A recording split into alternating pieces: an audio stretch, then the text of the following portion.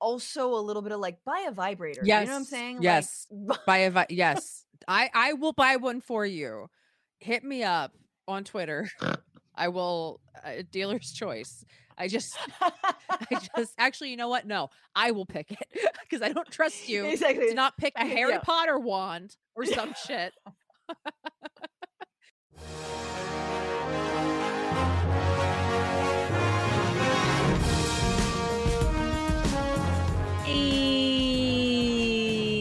Good people of the internet and the podcast from the future. Okay, there's no tune to that, Francesca.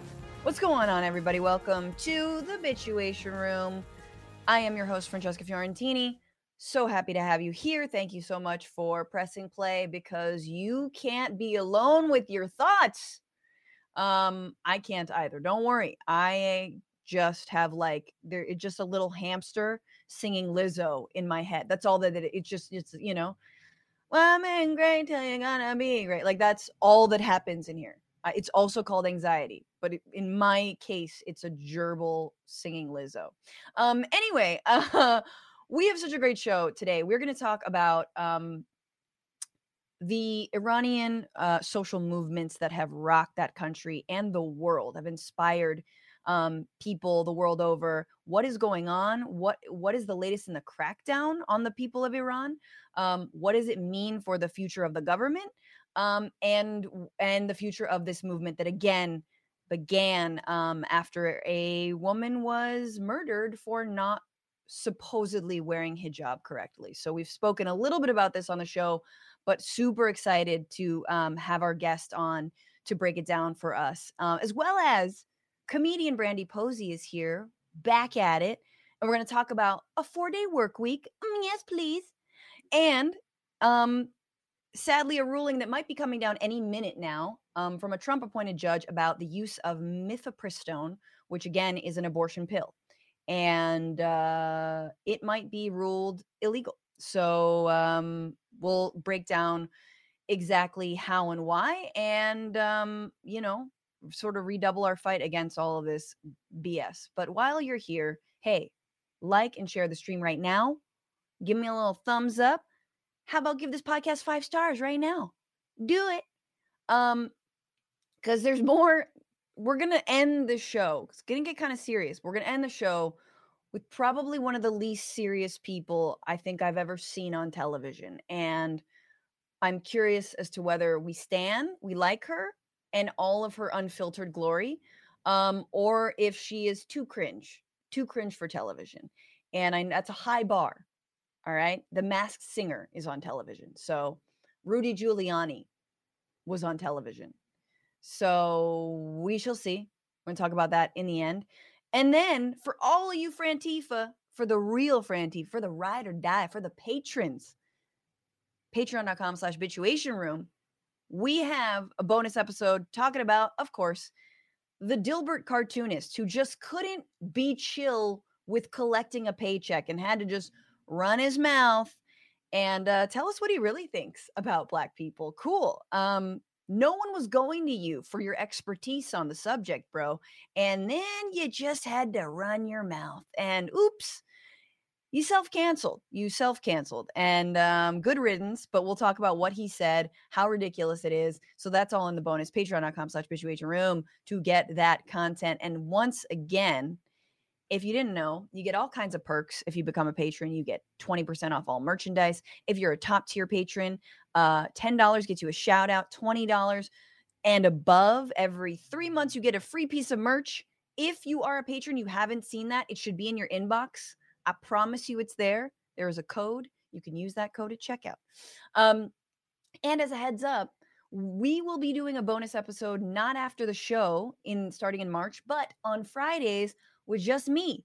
So that will be available to all patrons and Twitch subscribers, and we'll be rolling out YouTube memberships. So I know this feels like a lot, but basically, if you want to watch and or listen back to that hour-long stream that I'll be doing every Friday, become a patron or become a YouTube member or become a Twitch subscriber. Basically, just support this show. It'll be super fun. It'll be different. It'll be much more relaxed, less structured, but a little less serious. freewheeling and fun. Francesca Fiorentini. Freewheeling and fun. Yes, fun. I remember fun. Anyway, maybe I'll be speaking about, life as a mom. Making some mom content on Instagram if you're interested. All right, let's move. We got a lot to talk about. I have a lot to bitch about. So everybody get your bitch caps on right now. And let's get into it. What are you bitching about?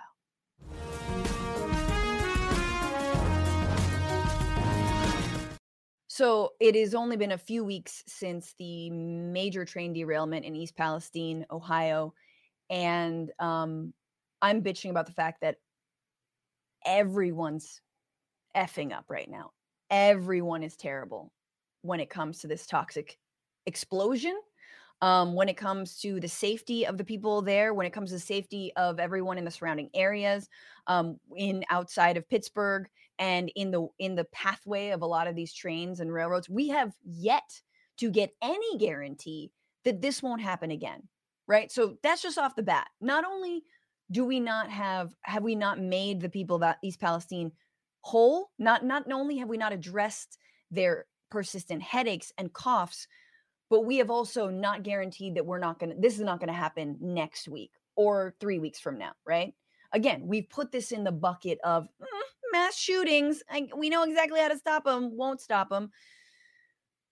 And I'm bitching about the fact that no one is looking good in the wake of this. Not Joe Biden, not Donald Trump, not obviously Governor of Ohio, DeWine. And we can take it for parts, right? So this would be, let's start with who's president right now, right? And the right is trying to lay this all on the footsteps of and the doorstep of Joe Biden, even though we know it was the Trump administration that rolled back Obama era regulations, allowing for these long trains to even carry these toxic chemicals, and to be going at the speeds that they were going, and to not have the brakes that were adequate to stop something like this, if necessary. So the right is disgusting and ridiculous on it. But when it comes to Biden and Buttigieg, we're not hearing guarantees. We're hearing strong language. We're hearing Buttigieg saying he wants to work with Norfolk Southern. Norfolk Southern must come to the table. We've really been asked, God, we really want you to work with us. They've been leading from behind, if you will, imagining that industry is just going to wake up one day and have a change of heart and be like, you know what? I don't need another zero at the end of my paycheck. That's never going to happen. All right. And so not only did this administration help preemptively break a train strike from railway workers, but now when this is hitting them in the face, the karma is immediate karma. And they can't even lead on this issue. You know, Buttigieg is making the media rounds. Buttigieg goes to East Palestine. He's wearing the vest, wearing his hard hat, having his hard hat moment, was like, I didn't know this job was going to be this hard. But again, there's no promises. We are halting all trains that carry these toxic chemicals until we can guarantee that they are outfitted with the proper brakes, period. Nothing like that, right? So Buttigieg, Biden over here. Then we got Trump, right? We've got the right. And this is what annoys me about the lack of response from Biden and Buttigieg, is that Trump is trying to run to honestly, a little bit to their left when it comes to his fake populism, right? Going to East Palestine, talking about Trump water, talking about going to McDonald's. What's your specialty, right? He's using this, I think, pretty aptly as a moment to launch a presidential campaign, knowing that he's always spoken to the working class, even though he does not at all give a shit about them, but he's used them as props consistently. And he once again is doing that here. I mean, I'm not saying that, he's gaining in rural areas, and he's always done well in rural areas, right? So there's no exception here. And because there's a lack of response from Democrats, Trump has a lane. He can do it, right? As do other Republicans who are now proclaiming that they now care about the environment. So they're opening investigations. This is the latest news, is there's going to be hearings about what happened in East Palestine. Like anything's going to change, like any of these lawmakers are going to advocate for stronger regulations. All of them are full of shit, y'all. Everyone is lying. And to prove everyone's full of shit, here is a bipartisan moment just brought to you by sheer like PR disgustingness. That works. Where you have Governor Mike DeWine and you have head of the EPA, Michael Regan, and head of the Ohio EPA, Ann Vogel. So you've got some bipartisanship here together, drinking the water in East Palestine for the cameras. And mind you, I was looking at these clips and I'm like, wait a minute, there's 2 different times they did. Yeah, they did it 2 different times. And I could tell because they had 2 different cups. So here they are toasting how clean the water is in East Palestine. Okay. Cheers. All right. Here's Thanks to for you. having us. Okay. It's pretty good water. Good point. Taste. I'll take a second swig. Click, click, click. That's pretty good water, says Michael Regan. There was another clip where Michael Regan goes, nice and cool. Like, which, look, I don't begrudge a dude for like not knowing what to say in the middle of a photo op. You know, it's just, he's like, what do you say? And we're all here. I hope they all are poisoned by that water. I'm sorry. Because that is such a FU to the people who are living in East Palestine. Go move there. Go move there. Live there for a while. How about you live there? How about you raise your family there? Could be one of the biggest, I'm thinking of like the BP oil spill, obviously in the Gulf.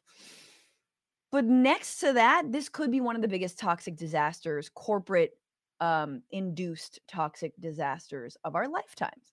That's what they're doing.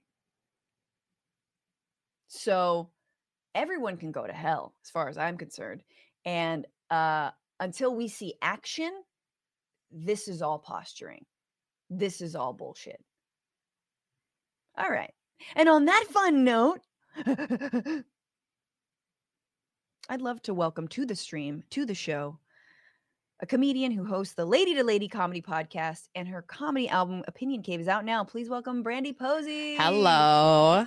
Hey. Hi. Hey, Francesca. I only put 4 holes into my wall right off screen in your opening. Yeah, it's it's infuriating because it's like, yeah, you sipped a little bit of water once. It's how about over time, every day, over the course of life, like for weeks and months on end, and then maybe it might affect you a little bit more. I don't know.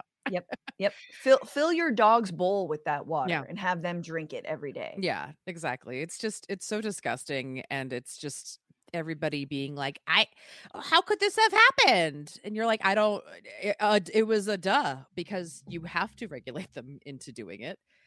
Definitely a duh. Like the most duh. Yeah. The answer should be like regulate them or nationalize them. You know what I mean? Like that's it. You know what I mean? Like, I don't know what to say.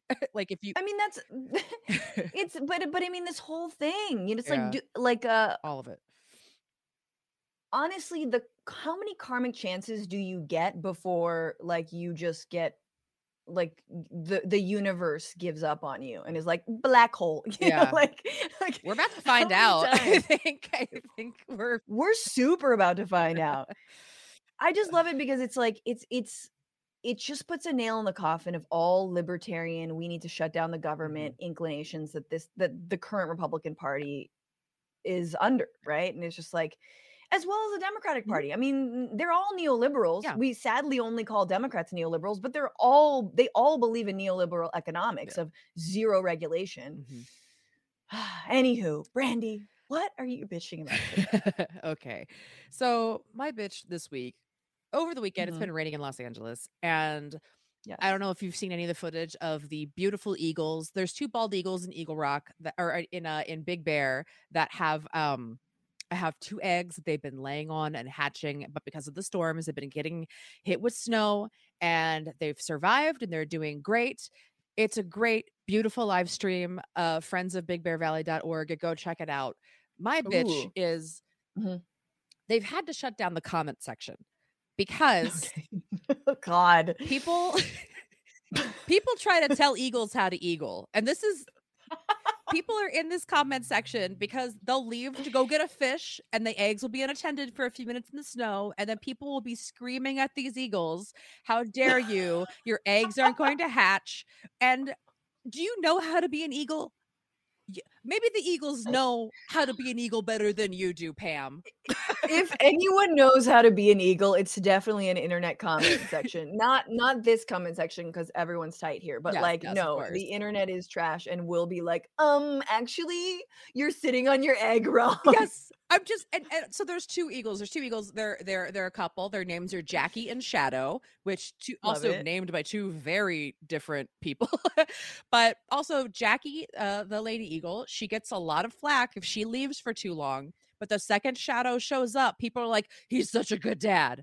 And I'm like, how? Oh my God. How are we putting this on eagles?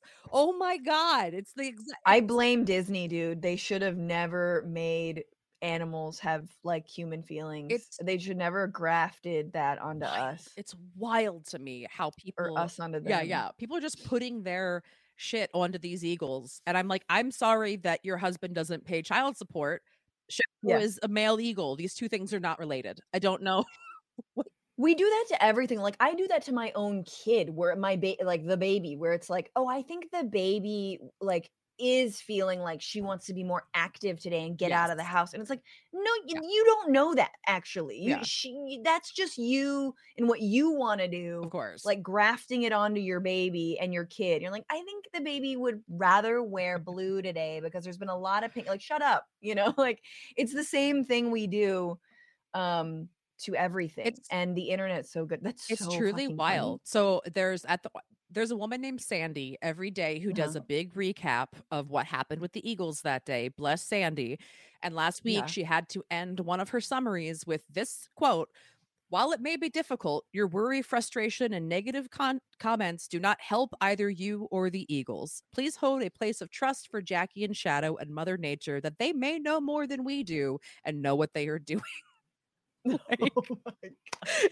What does that matter with people? God damn it. I was trying to pitch a podcast that was basically a version of like all the internet outrage in the small little ways that we like. And this is such a perfect story for that. Yeah. It's so good. It's so good. Because of course we're going to ruin an eagle. Yes. Beautiful. We'll see what happens. Yeah. If these eggs don't hatch, they're canceling Jackie. That's all I'm saying. Oh, they are. Jackie will be canceled. And I'm like, and she won't know because she's an eagle living her life who doesn't know what the internet is, just having a beautiful time in a tree. She knows what she is. How could she? I hope she exposes her genitals to everybody. I hope so too. And then headlines in Vegas. All right. That was such a good thing to bitch about. I will check out that stream as soon as this is done. Yeah. But we have fun. No, we've got a lot to get to. There is no weekly roundup because Mama Tai Tai and didn't get to it. However, we got some good stories. This is the week where.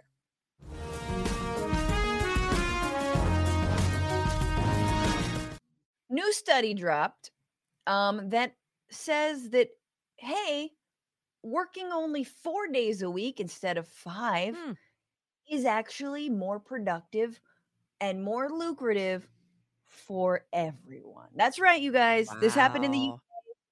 And let's discuss. It was led by the University of Cambridge and Boston College, along with research organization Autonomy and campaigners at 4 Day Week Global.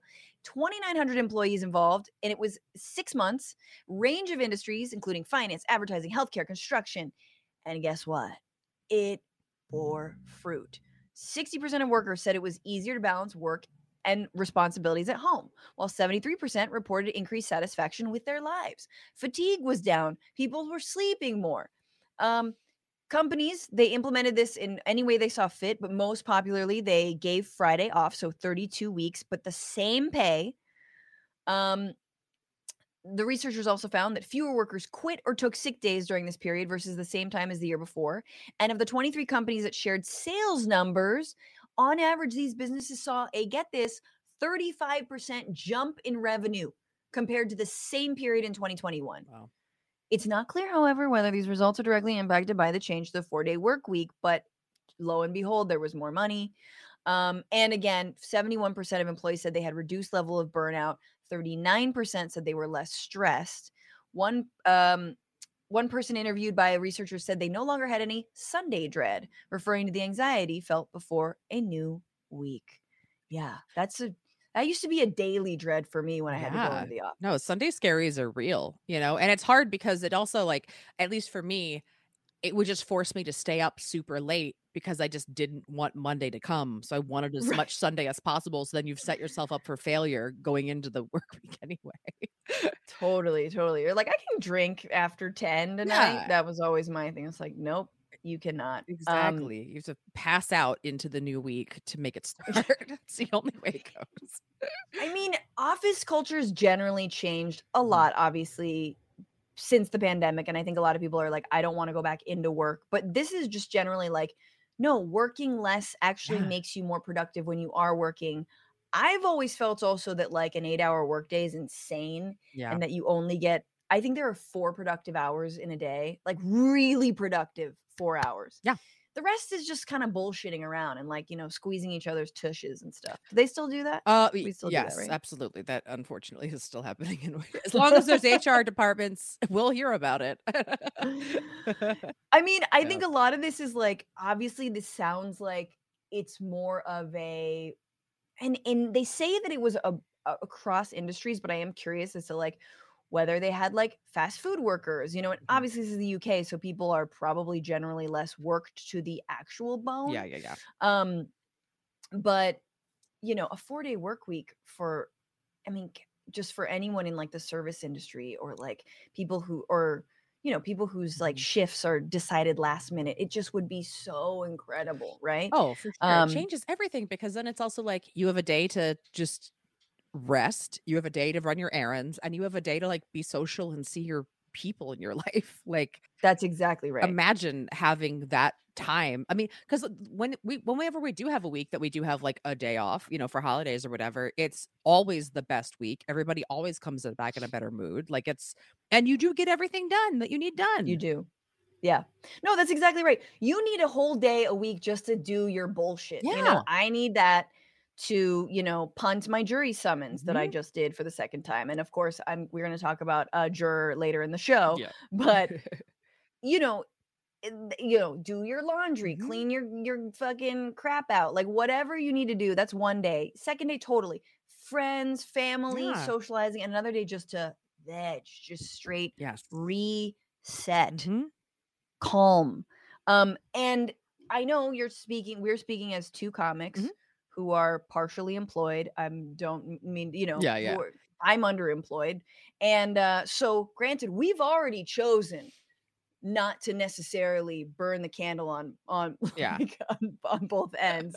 There's drawbacks to that, major ones. Yeah. Buying healthcare on the marketplace in my case. But it's true. Like it's just, you don't need to work that much. We can all be healthier and happier. We were talking about health in the last episode of the show, and a 4-day work week completely falls into that.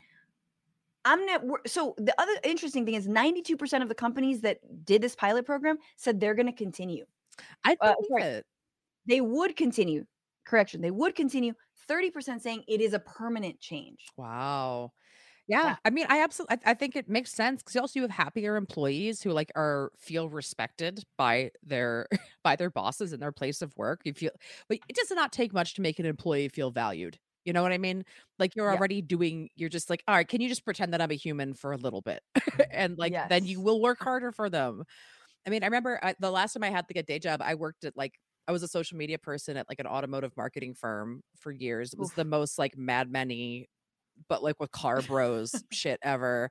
And like on Fridays, we always had full 5-day week, but at Fridays at 2:00, we had a little happy hour in the back where you could have a microbrew and a bag of chips, but you had to socialize and you had an hour and then you had to go finish your day. And it was like, nobody did anything for the rest of the day after that. It was just like, okay, I guess I have to stay here till 5.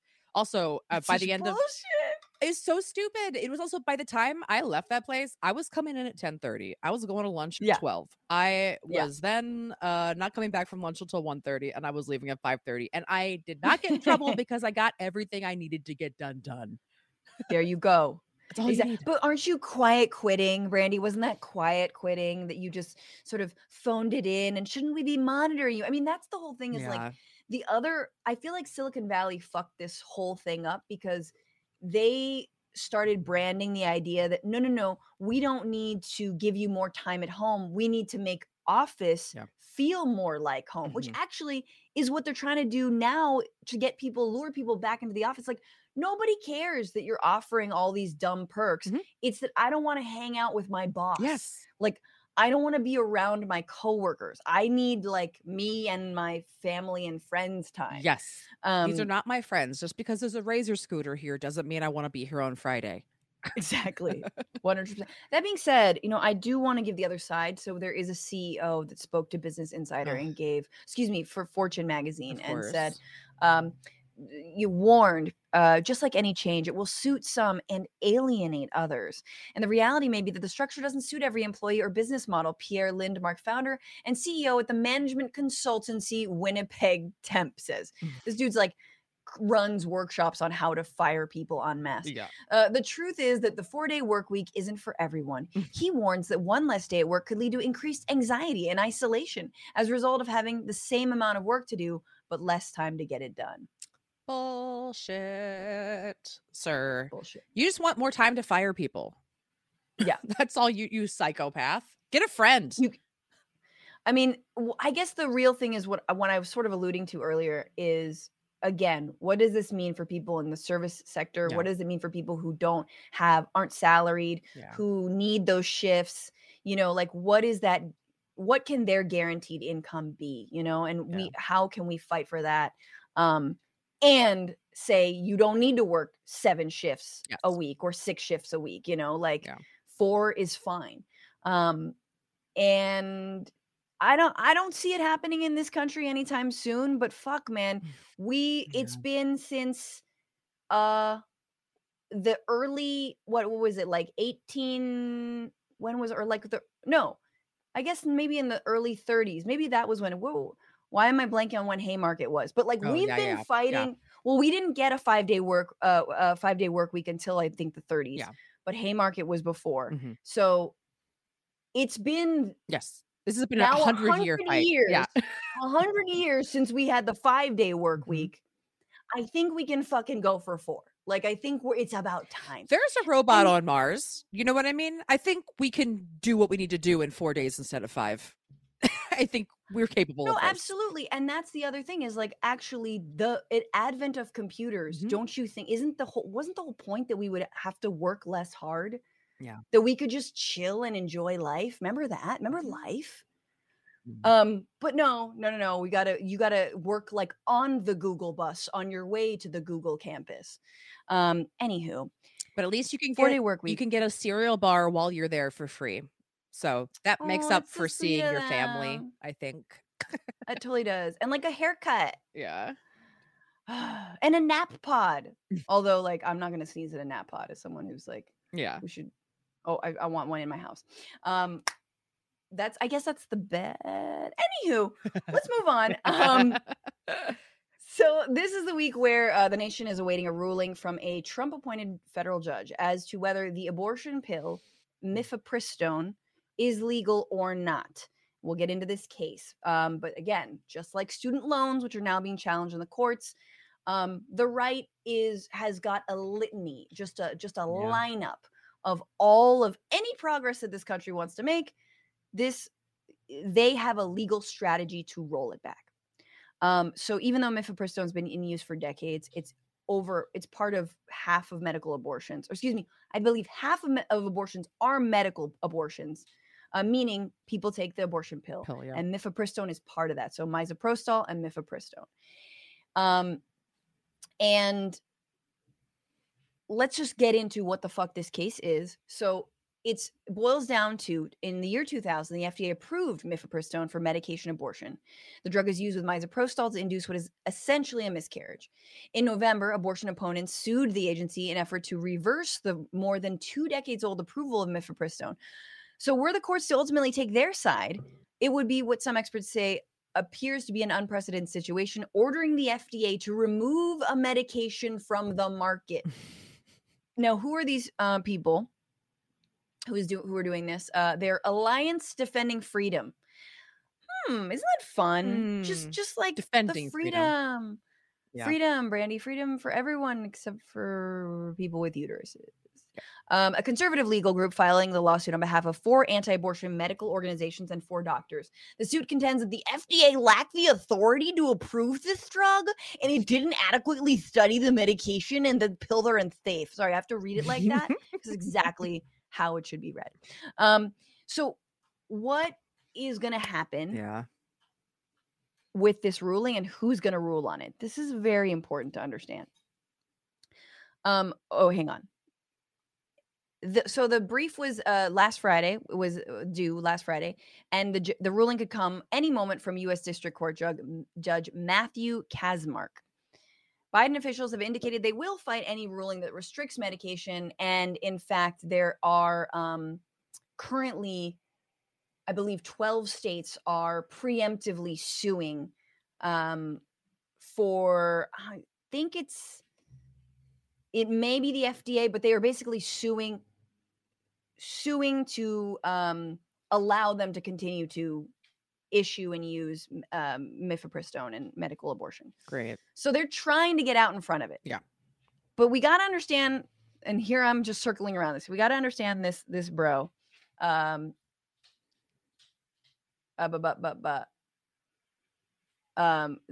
Kaczmarek. Mm-hmm. So if there's an appeal, if this is appealed by these, by like abortion activists, people who want to save abortion, it is going to go to the Fifth Circuit before landing at the Supreme Court. Now, Eric Baptist, the senior counsel for this Americans Defending Freedom or Alliance Defending Freedom, says the group doesn't believe that it should go all the way to the nation's highest court because the facts and the law very much support our side. No, they don't. No, they don't.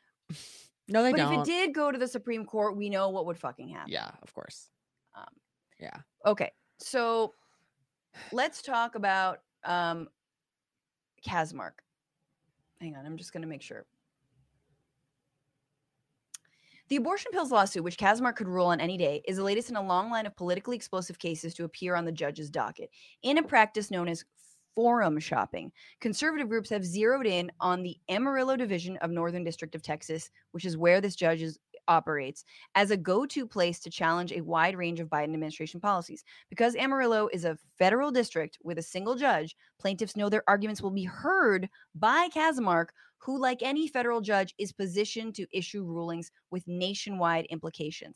And Kaczmarek has delivered for these fools. Yeah. So he ascended to the federal bench from the conservative legal group First Liberty Institute, has defended his ability to be impartial in his work as a judge, blah. Nonetheless, many of his decisions have been wins for the right, including one that struck down the new Biden administration protections for transgender people, and another that forced thousands of asylum seekers to return to Mexico while they awaited processing. So it's a set him up, knock him down. Trump appointed him. Yep. It's a small little district. They know they can funnel these cases through, and it fucks everyone in every state. Yeah. And so the 12 states that might be suing will be suing Texas specifically. So yeah, this is how it's like, we had Elie Mystal on the show a couple weeks ago, and it's like he's laid this out about how, and to his credit, Biden has appointed many, many, many federal judges, but like it's too little too late. Yeah. We've already, just like the Supreme Court, we've been fucked on this. And we were fucked the moment Trump was elected president. Yeah.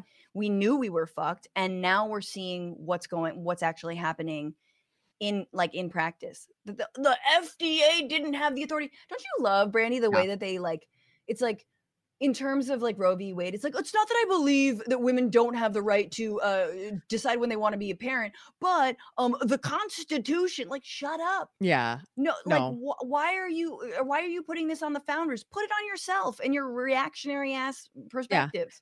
Have the balls to say it, to say what you actually think. Just say it. You know what I mean? We all hear it coming out of your mouth. Don't make me have to think it. You say it then, if that's how you really feel about it. Totally. Don't offload this onto the FDA. Like, oh, they didn't. No, it is. Mifepristone is safer than Viagra. Yeah. That's all you need to know about this country and patriarchy. Yeah. No, exactly. It's disgusting. It's been the plan for decades, and they're winning, and they've executed it at every level. And it's incredibly infuriating to see like Dems doing too little too late, where, just the hubris of thinking that Trump would lose and then not doing everything you can in that vacuum to have filled these vacancies beforehand or fought them, or like, I feel like there's got to be something Biden could be doing now to be like, these guys, are they real? Like, should we count them as real judges? Like, take the gloves off, man. The rules have changed. Right. Like, I mean, I don't know. It's just infuriating. It's I'm trying to, like, we've had Liz Winstead on this program who, part of the work is actually getting Joe Biden to say the word abortion. Yeah. To just say it. To say it. Like, we're beyond this. Like, we believe in choice and if it's a last resort and like, rare, what is it? Like like whatever their bullshit terminology was to get around the fact that abortion is super normal. Mm-hmm. It is normal in all cases, that most people who have an abortion already have children. Mm-hmm. And so Biden made one reference to it during the State of the Union, but I, again, like you're saying, I'm looking for leadership. I'm looking for, look, we're a month into this new session. It took a while to get in session for Congress. Yeah. But I know February is a short month, but let's go, baby. Let's codify this. Where are we? When are we making this the law of the land? And so I will be looking. We will see if this actually is overturned, and a judge, just like the judges are doing to the student loan relief and cancellation, the debt cancellation. I am curious to see how Biden and the administration will respond to something like this. I just would love to see them go on the offensive in some capacity, where it's just like, why aren't you even just saying the fact that like this is not a thing that mattered to Republicans until relatively recently? Historically, was not a thing that they gave a shit until they were like, oh, evangelicals, we're going to need this to actually get anything in our party. Like, it was not a thing that they gave a shit about for most of the history of the United States. It's like, why aren't you saying this stuff? Why aren't you calling it out and making them answer? Like, or all the abortions that Republicans they have paid for. Yeah, exactly, and have had. Yeah, exactly. Where's the Oppo research on this stuff? Like, put it out there. Gloves off. Totally, absolutely. Let's haul back Herschel Walker. Yeah. Let's bring it. I mean, it is very funny because I'm always reminded of like the move that, do you remember when Trump pulled all the women who had accused Bill Clinton of sexual harassment in front of the camera like a few weeks before the election? I was like, damn. Damn. No, absolutely. Like, damn, but also kind of respect the game. Kind of respect that gangster. That's super Yeah, that's how you win. That's the rules. That's where we're at. It's like Democrats' ability to let fascism just slowly happen because they just want to be polite is what will actually get us all killed. And I want Herschel. Absolutely. I want Herschel Walker, all of the women who came forward to say that he paid for their abortions. Yes. Herschel, we're not done with you, Walker. We're not done. Yeah. Let's hear from them. Let's talk. Let's hold Lindsey Graham to account when he propped up your campaign. Is he still against abortion? What do you think about that? Yeah. Anyway. No, exactly. If you are if you're a paralegal that knows anybody that works for any of these judges of any level, district up to the Supreme Court, and you have anything on them, release it. Just put it out. because, whatever. We should be burning it down at every moment because that's what they're doing. And the decorum will not get us anywhere. It's just not going to. That's exactly right. Yeah. All right. Well, let's move on to our sitch. Mm-hmm. Speaking about what is going on in Iran, the social movement, the uprising from September, checking in on the state of it and what we're learning, what's going on the ground, and what does this mean sort of for internationally too, right? Any hopes of maybe U.S.-Iran easing tensions? Not sure. But Negar Mortavazi is here. Hi, an award-winning journalist and political commentator, editor and host of the Iran podcast, based in Washington, D.C., who's been covering Iranian and Middle Eastern affairs, as well as U.S. foreign policy toward the Middle East for over a decade. Negar, thank you so much for being here. Thanks for having me. Great to see you both. Yes, good to have you here. We haven't spoken a lot about this since the murder of Mahsa Amini back in September. Yeah. And since then, there has been an intense crackdown on dissent. The state has come down in terms of disappearances, murders, executions, and repression. So tell us what's going on now and what your sense of the situation on the ground is for those who have not been following. Sure. So let me give a recap and then I'll talk about now. In September, as most of your viewers probably know, a young Kurdish woman by the name of Mahsa Amini was visiting from a small town in the Kurdish region. She was visiting Tehran, the capital, with her family. She gets arrested outside a metro for wearing improper hijab, taken to custody of the quote-unquote morality police, or literally the guidance patrol, as they call themselves, Gasht Ershad, and dies in their custody, essentially murdered. And then the state immediately starts to reject the fact that this was essentially a death and murder or a murder in their custody, put out these alternative stories that she had underlying health conditions, which her family has denied. And to refute essentially violence by this morality police, which has been documented and witnessed by many, many women over the past years. And so we saw an eruption of protests, initially against the morality police hijab, and then with very basically radical slogans against the entirety of the system, no to the ruling elite, to the entirety of the Islamic Republic in the past few months. Yeah. With women and young girls leading these protests, essentially a feminist uprising, and with people risking their lives when they go to the streets to protest. So far, human rights organizations have documented over 500 protesters killed. Thousands were arrested.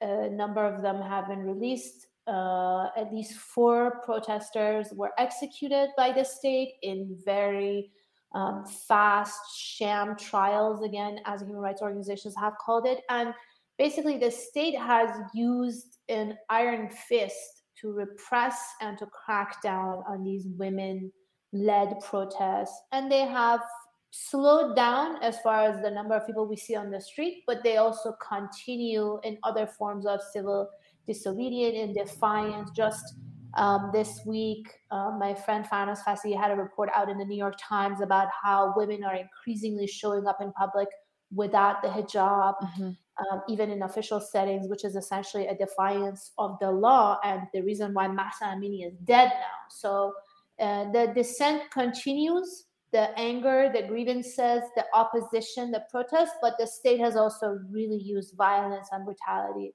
to crack down on many of these protesters. Yeah, and I think it's incredible though. In the beginning, right? There seemed to be like the Republic was scared that there was a little bit of fear because the protests were really catching on, like you said, led by women, but truly, and about this issue, but truly became about everything, became about the government as a whole, right? And the iron fist in just generally living your life. So initially, I remember, and I'm not sure if this held, that the morality police, so-called, was disbanded. Did that stay? Did that stick? And has anything actually shifted, or is it just been pure repression? So that was sort of a complex news that came out of Iran, with the judiciary figures saying there is no morality police because it had been rebranded recently and sort of restructured under which force it goes. And protesters had been reporting seeing less of this morality police because they were seeing riot gear and riot forces. Right. So police were out in like arms and full riot gear to essentially crack down on the protests. But what's important, regardless of whether the morality police or this guidance patrol is around or not, or how long that will hold, they're trying to enforce it in other forms. So you would get an alert on your phone, a threatening SMS that you had been driving on the street without your hijab on, so here's a fine for you. If you're a businesses had been closed or threatened to be closed, if they had employees without the hijab, or worse, if they served customers. There's a case of a bank, now drugstores. So the state has also these other sort of tools in our toolbox to enforce this mandatory hijab law, even if it's not necessarily through the morality police. It's also with the weather. Usually people report seeing more of this morality police during the summer, where women naturally wear less clothes, and as it gets colder in the winter, women put on bigger coats, you see less of that. So there's multiple different factors, but they haven't backed down, meaning the state hasn't really backed down, and they've doubled down and really just responded to these protests with violence and with brutality. Yeah. And I guess my question is, in terms of like political leadership, right? Like, what are the openings when it comes to whether this is trickling, the uprising is actually touching the republic at all? I mean, I am assuming this is a country without opposition, without, democratic elections. So who is allowed to take up the mantle of leadership without getting, assassinated, if at all? Are there any openings there, or is this just, no, this is about, a latent Arab Spring that is coming to Iran? I mean, it has before with the Green Revolution and so on. And I know this is part of a long history of struggle, but yeah, I guess I'm just asking, like, where do you think this movement energy now goes? So you mentioned the Green Movement back in 2009. The top leaders of that movement have been in house arrest since then. Also, leaders of the opposition outside the country live in exile. They can't travel back to Iran. So like you're saying, there isn't really a vibrant and, official opposition inside the country. And many figures, social, political figures who show any form of leadership, many women, Nasrin Sotoudeh, Narges Mohammadi, are also either in prison or get constantly threatened for showing this kind of leadership of the movement. So, it's very difficult to say. The state has shown very little flexibility, but at the same time, the reaction to the protests, as you're saying, indicates their fear of these protesters. They're clearly dealing with a crisis of legitimacy. Yeah. Whether that crisis of legitimacy, meaning people or a big part of the society not wanting them, would that translate into a crisis of an existential crisis? That's hard to say, because the state also has a monopoly on arms, on power, on violence. These protesters go out with bare hands. They essentially put their lives on the line, their bodies, and they're met with various different levels of force and violence. But the legitimacy crisis is serious. Even when I hear from a lot of sources and people I speak to on the ground, when they can't go on the street, when the street gets too dangerous, people start chanting from the rooftops, or they go out on the balcony at night chanting "Death to the dictator" or "No to the Islamic Republic." So the defiance remains, the grievances remain, dissent remains, but how it can be portrayed and seen, especially by us from the outside, is different. But the state also definitely does feel that they have a legitimacy crisis at hand.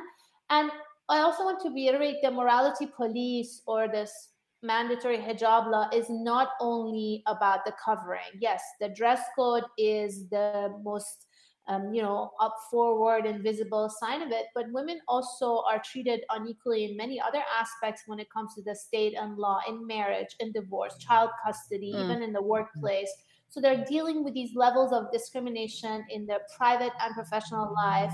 And essentially, this is a continuation of a century-long struggle of vibrant women's movement that has been standing up not just to this state and this issue of politics, but also core roots of patriarchy. Yeah. I know reports sort of suspicious poisonings of schoolgirls trying to just get an education, and they have been fallen ill. Do we know what's going on in that with that? Well, it's been reported in multiple schools, and essentially they were trying to say that it's an accident, but it just kept recurring. And just today, I saw reporting by some officials. There was a conversation in the parliament by some officials that's suggesting that it's being done deliberately. It's not very clear who is doing it. Obviously, if it's happening in girls' schools, it's forces, fundamentalists, possibly forces that have a problem with girls being in school, getting an education. Yeah. It's also important to note that women and girls, meaning school children, high schoolers, some even younger, have been a part of the force leading this feminist uprising. So it's all part of that big package, again, as I said, of this state-sanctioned discrimination, patriarchy that's gotten really violent, trying to put women in their place, who dare to speak up, who dare to protest, who dare to dress as they like, and who dare to get an education. I guess I wanted to ask, because even though this is the hand and the work of a very patriarchal state, anti-democratic patriarchal state, you're saying, like you've been saying, this is more than this is a feminist movement that many people have been involved in. Yeah. So men have also been, very active and in solidarity with the women, which I think just shows you how out of step the Islamic Republic is with their own people, number one. But also I think is surprising and inspiring for the world at large to see that this is a feminist uprising that it has so many people involved in it, that it isn't just the women on their own.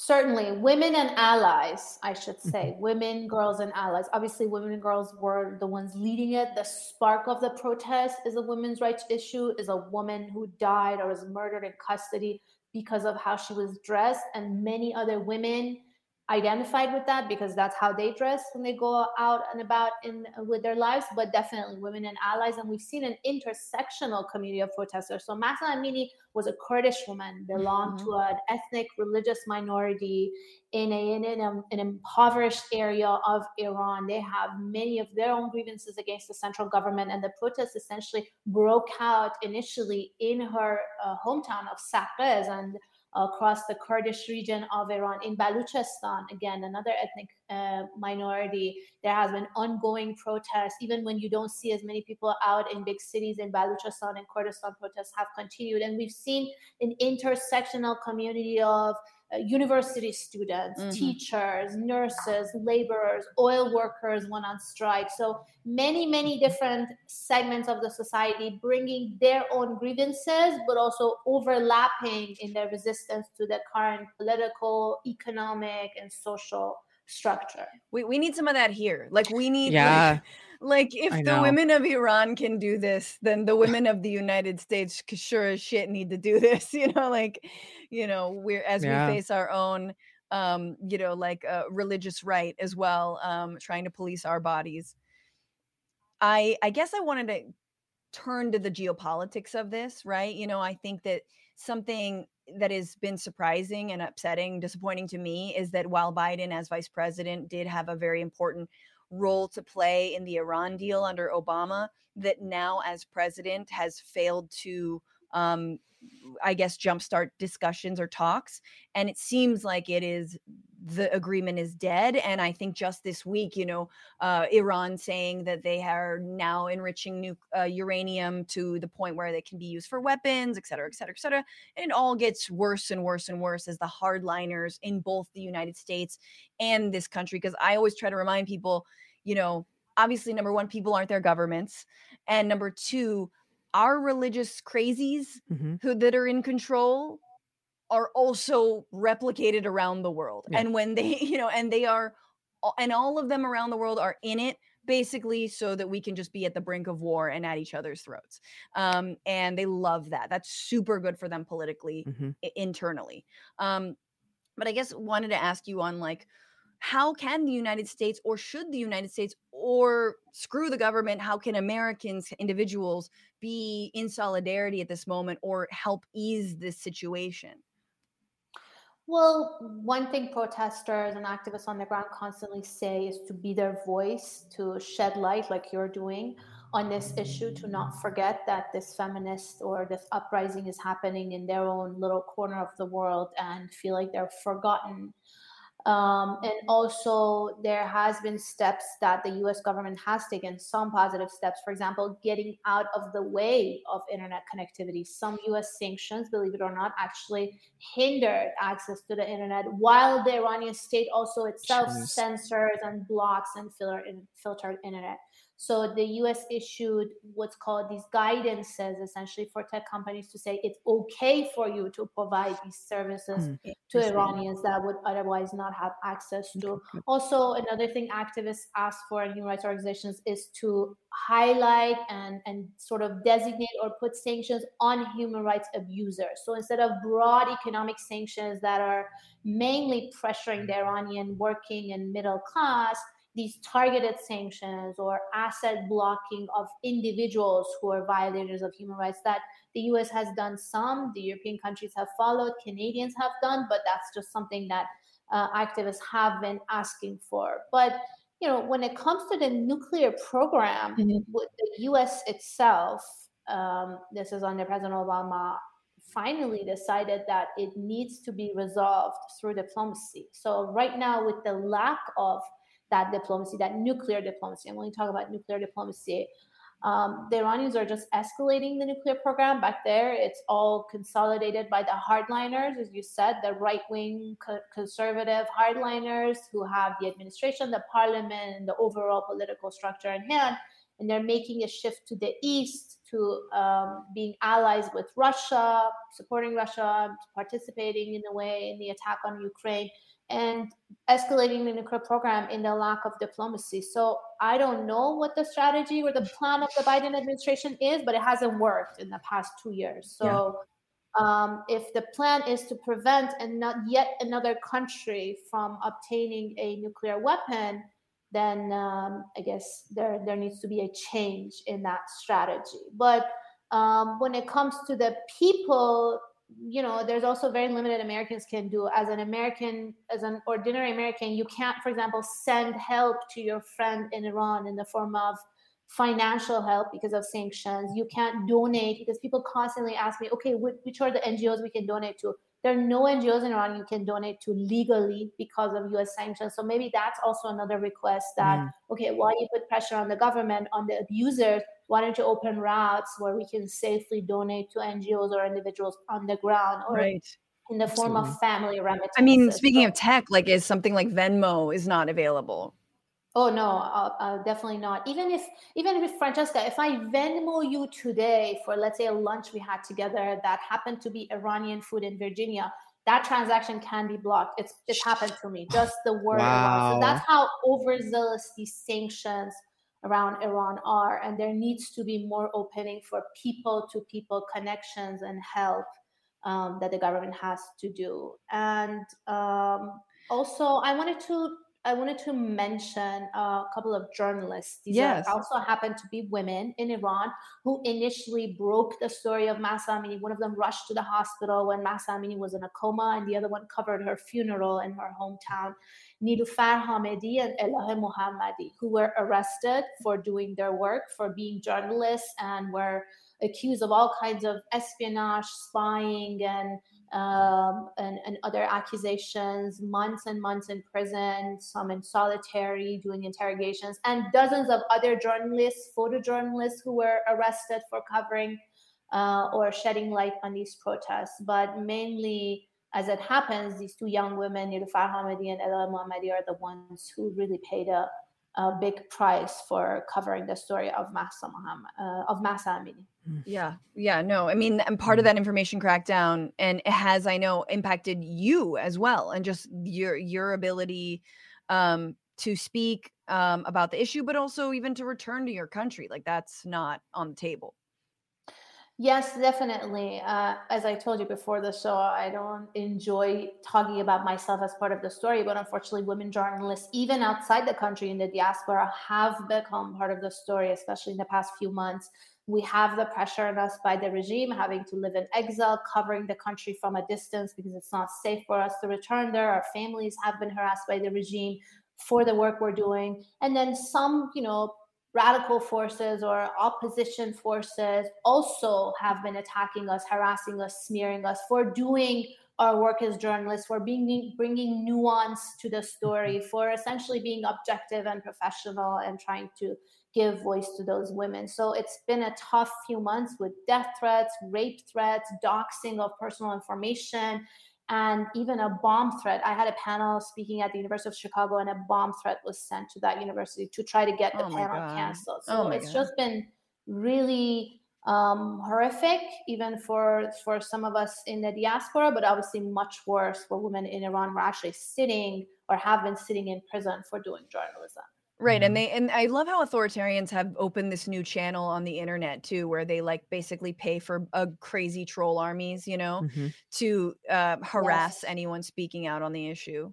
Yes, let me give a shout out to Elon Musk, actually, because after the takeover of Twitter, that has just gotten so bad. I mean, it was bad, but it's just gotten worse. And I haven't tweeted in weeks, if not months. I know other women who just don't feel safe enough on Twitter, that they've either closed their accounts or have stopped, being active there. And you see some of these abusers being reinstated on Twitter for violations they've committed in the past. So it's at least that one platform is getting much worse, and the other ones are also not doing great. Yeah, right. I mean, it's one thing to think about like our country's, like the United States' own problems in that context, but then yes, thinking about just the world over and the ways that misinformation and harassment and doxing and all that, this is life or death. I mean, it truly is. And that kind of a platform, having these folks on there is just,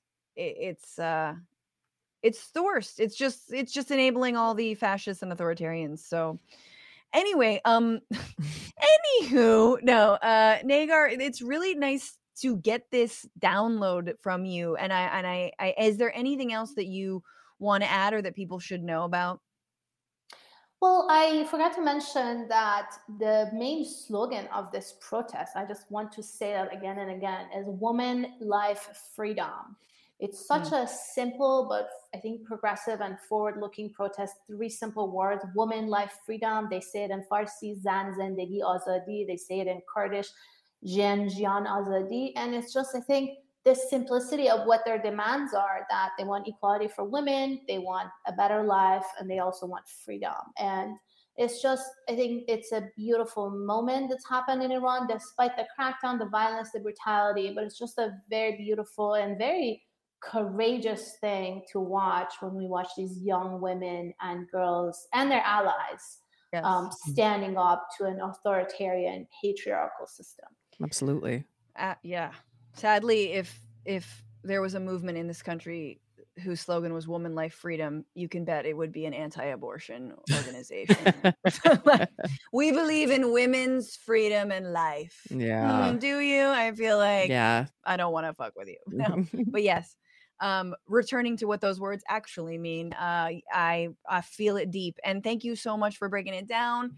Thanks for being on the show. And also, you're the host of the Iran podcast. If people want to dive deep and get more information, is that a weekly or how can people Is that a limited series, or what are we working with here? So it was a weekly podcast. It's been on pause as we're restarting or relaunching the new series or the new season this year. Nice. I think next month. But no, it's certainly going to be out there with some also episodes about women, life, freedom, and this movement. But thanks for mentioning they're on podcast, available on all major podcast platforms in audio. Absolutely. Awesome. All right. Well, Negar Mortavazi, thank you so much. I'm Mortavazi. I'm sorry that I'm butchering your last name. And and it's been such a pleasure, but take very, very good care and come back and we'll talk again soon on all this. Thanks so much. It's great to see you, Francesca, Brandie. Thank you both, and hope to be back again. Absolutely. Hell yeah. And Brandie, we have one more segment. Bring it on. Man, see, that's the thing. Like, talking about just seeing the solidarity that like another country is to see what they are capable of in the face of all of that it's so horrifying but so inspiring too. Yeah. And just like the bravery is, you want to be able to do everything you can to help. Totally. Yeah. Absolutely. And yet I think it's such a successful, what happens with any issue, if you speak out about it too much, and as Negar was saying, like, you get trolled incessantly. Yeah. And so at what point do you give up? You know what I mean? I think that's a strategy, is to be like, well, every time I talk about this issue, there's all these haters, and I hate it. It's bad. And then they win, kind of thing. And so it's very difficult, especially on an issue that people don't really know that much about. I mean, myself included, where it's like, well, I don't know every single in and out. And it's the same thing with like Israel-Palestine, where like you're always told like, well, unless you know literally every piece of cord that was or was not, signed or failed, and or like, then you can't speak out about Palestinian human rights. Like, then you have no leg to stand on, and you get sort of trolled into submission and silence. So it's so important that people don't do that. Just a few comments. The OG Mountain Dragon saying, sad that most outlets don't cover this anymore. True. Yeah. Dan Bifano says, tear down the global patriarchy. Indeed. Absolutely.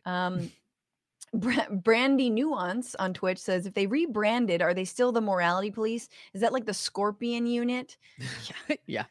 Ding ding. That's exactly right. They're going to come back as like, what are they going to come back as? Just like the Bobcat unit. Yeah, exactly. The Howlin' Wolves. Katesh on YouTube says the right wants this in the United States. Absolutely. I mean, we're not far away from that, right? Like, we're not far from policing what people are wearing, and who you're hanging out with. Getting a citation for being like 3 women talking on a street without a male present, that kind of shit. We're not far. We're not far from it at all. People need to understand how much we have in common with what's going on. I mean, this is like, I did a story on El Salvador. I've talked about this a lot, but on El Salvador criminalizing miscarriages. Women who've had miscarriages wake up in handcuffs in a hospital because the rights of the unborn are enshrined in their constitution, which of course the right in this country wants to do. And so then they get charged with homicide. And when I did it in 2016, it was like, this is never gonna few years. Just wait. Just wait a few years and it's coming, because this, I believe, Oklahoma, I might be wrong, maybe it's one of the O's, definitely not Oregon. But the idea that charging people with homicide if they do have an abortion, and that's coming. And then Bad Lefty on YouTube, why sanctions act as a collective punishment and hand more power to the powerful. Look at Kim Jong-un. That dude is not starving. That's all I have to say about that. Boom. And finally, we have one more segment, guys, and we're calling it, well, no, let me set it up first.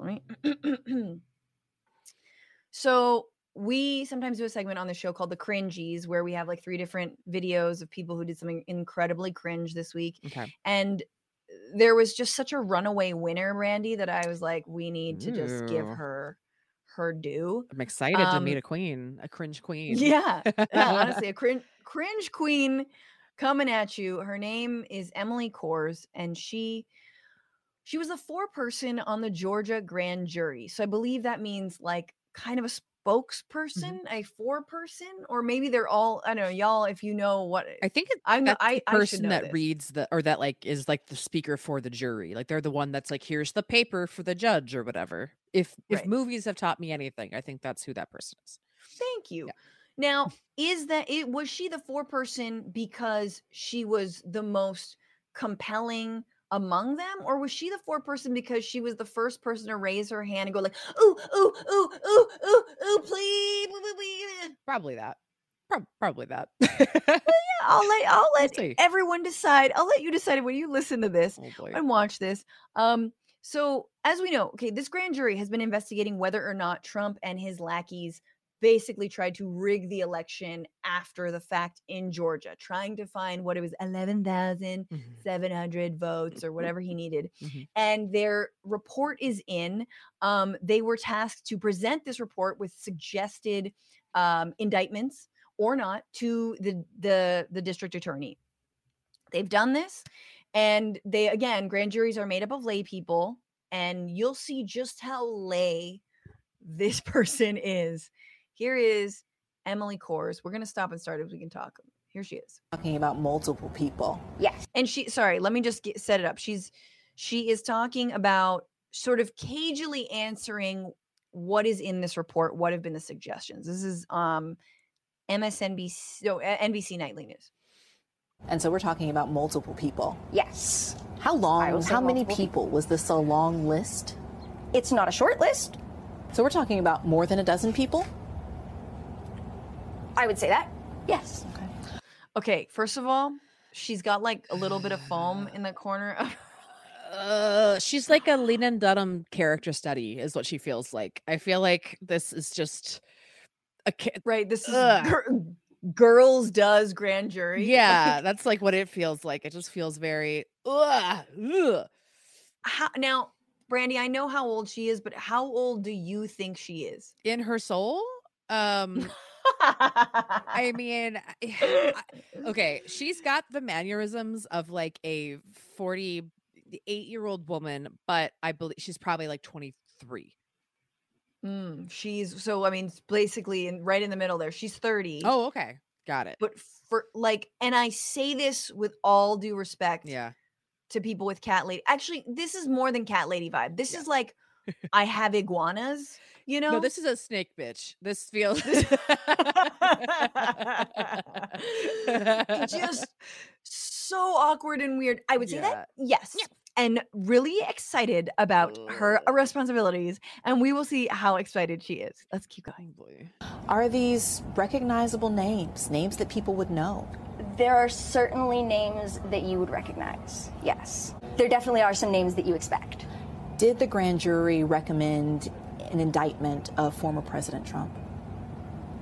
I'm not going to speak on exact indictments. Oh my God. Okay, look at that. Okay, so little face.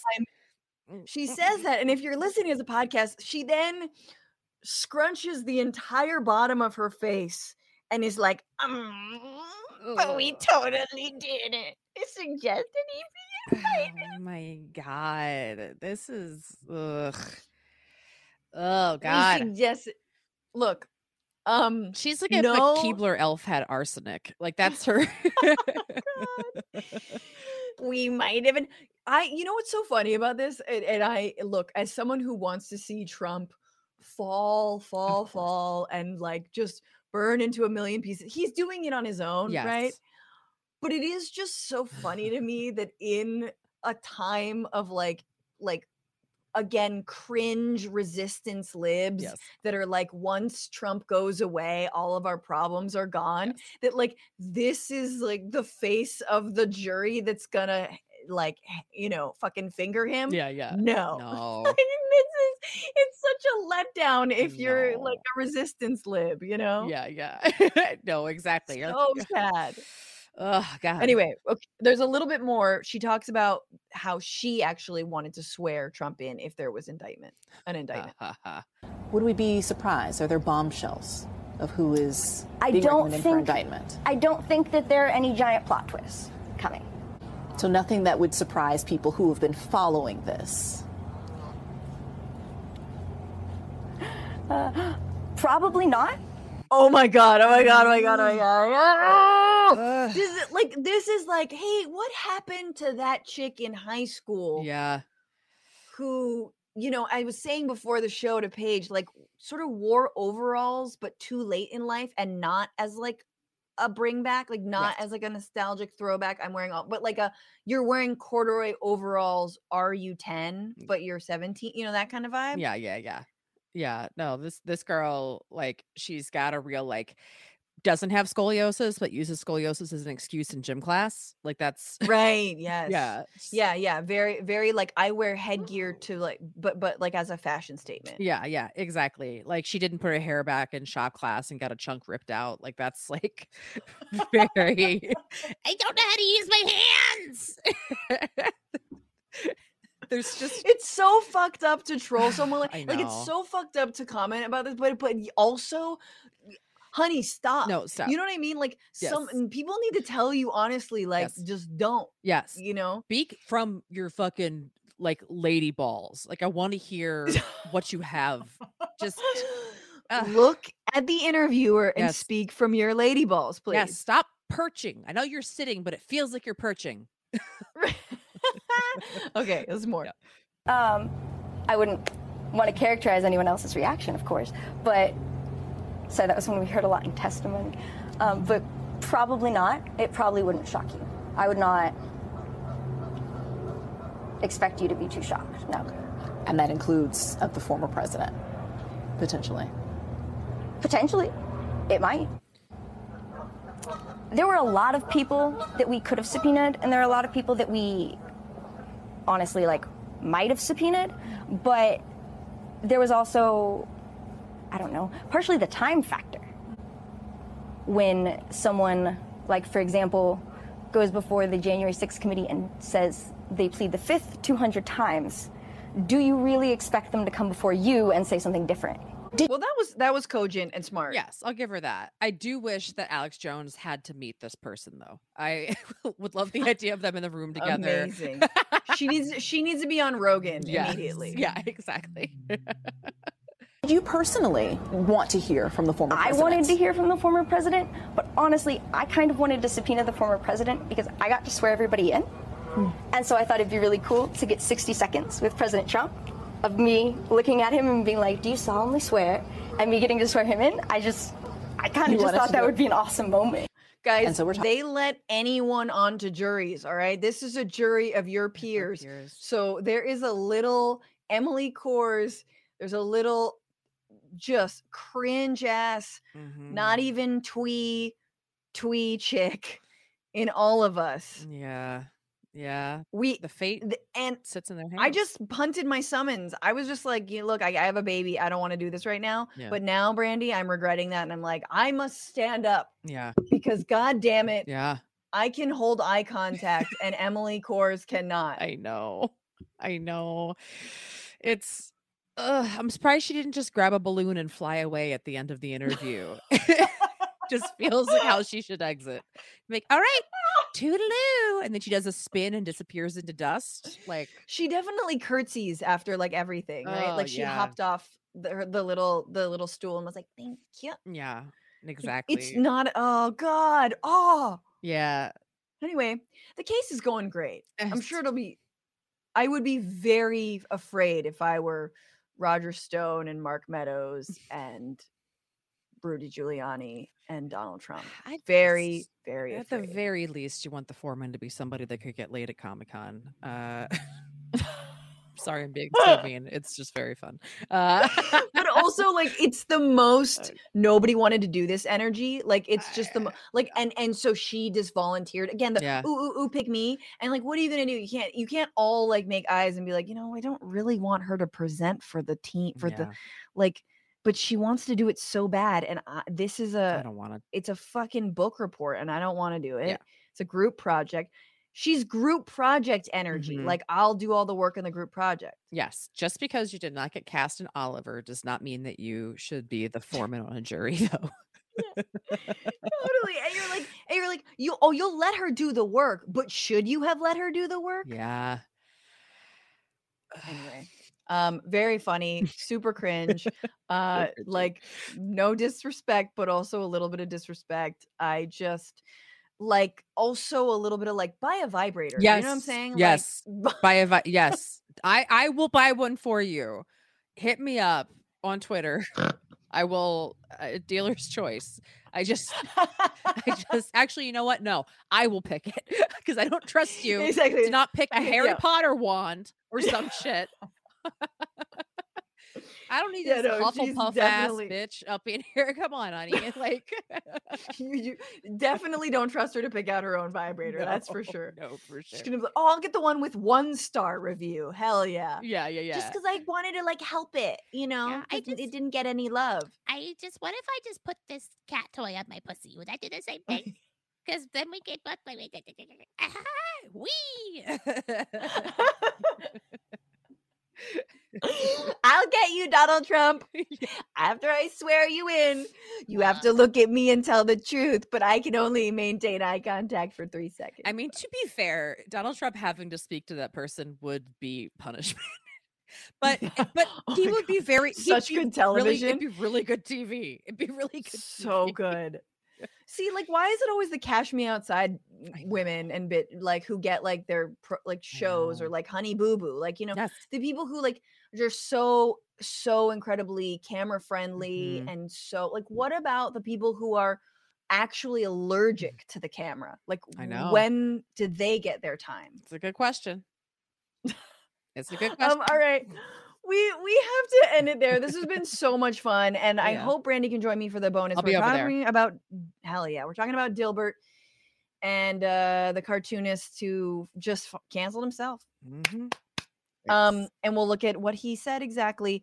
But Brandie, where can people find you and follow your work? You can find me on Twitter and Instagram at Brandazzle, BrandiePosey.com. I tour all over the place, so find me on my website and my Twitter and my Instagram, especially Instagram. And I'll be in the Midwest in April. I'm all over the country this year, so come find me. Amazing. I'd love to meet you. Yes. Hell yeah.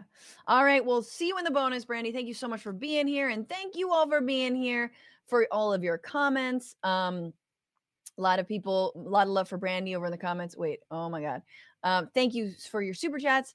We got Rock and Roll Forever trying to recruit me for vice president? Iderola Fiorentini 2024. First of all, I'm not a running mate, okay?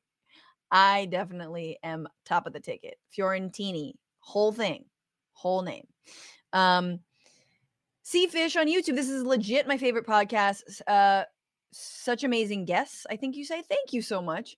Appreciate it. Martin on YouTube, just like when Montgomery Burns tried to eat the three-eyed fish. Yes. The Simpsons is always right. Like it all just comes back to The Simpsons. Everything is a Simpsons episode. Oh my God. And like D. Hubert said, Obama and Flint. That it's just constant. Bad lefty, but big Flint energy. And Tim Newman on YouTube, nationalization of the rail infrastructure is a much needed move. The trucking industry runs on public roads and airlines are under federal flight control. Railroads need to be too. Agreed.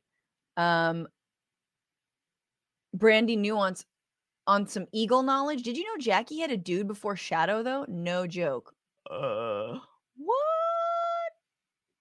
Let me find out.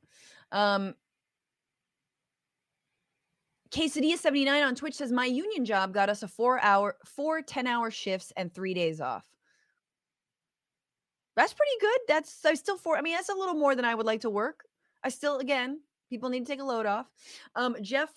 Jeff Purty, thank you so much for the super chat. Really, really appreciate it. And Bad Lefty Haymarket was on May 4th, 1886. Thank you. I knew it was sort of close to the turn of the century, but it wasn't for another 50 years, I think, or so that we actually got the 5-hour work week and 8-hour work day, which is what they were fighting for. Bad Lefty also, Bitchuation Room's new schedule has made my Sundays a little longer. No shade. Look, you're going to have a Friday show. Martin says, I got an invite to participate on a grand jury. Can't decide if I want to. Any thoughts? I say yes. After what we just saw, absolutely yes. It's our civic duty, I think. but you don't get paid. I don't even think grand juries get paid. Guys, correct me if I'm wrong. I know that regular jury duty, you don't get paid. I think there's free coffee. I also think some jobs give you they give you time off to if you have jury duty. But anywho, that has been our show, y'all. And with that, of course, we need Lay Fart song.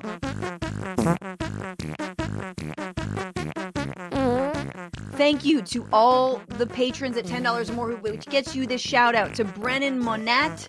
Welcome to the Frantifa. Thank you so much. To Kevin O'Neill, upping your pledge. Kevin, crushing it. Thank you. To the big tippers, Robert Gilbert.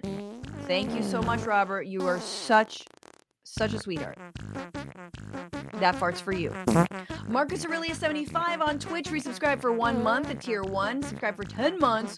What up? Willie Gus cheering 100 bits. Thank you so much. Punch Up Dragon resubscribing with Prime. Subscribe for 7 months. Calm Like a Bomb resubscribing for 1 month at tier 1. 10 months subscribed. Bellator Phantasma Dragon subscribe with Prime. Welcome, Bellator. Welcome. Super happy to have you. And thank you to Paige Omek, the producer on this show, to Maximilian Inhofe, and to Andy Vasoyan. We stream every Tuesday, 1 p.m. Pacific, 4 p.m. Eastern, on YouTube and Twitch. And remember to follow the show on Twitter at BituationPod, TikTok, and Instagram at FrannyFio. And remember also to fight the power, fuck the patriarchy, and don't just bitch about it, be about it. Later.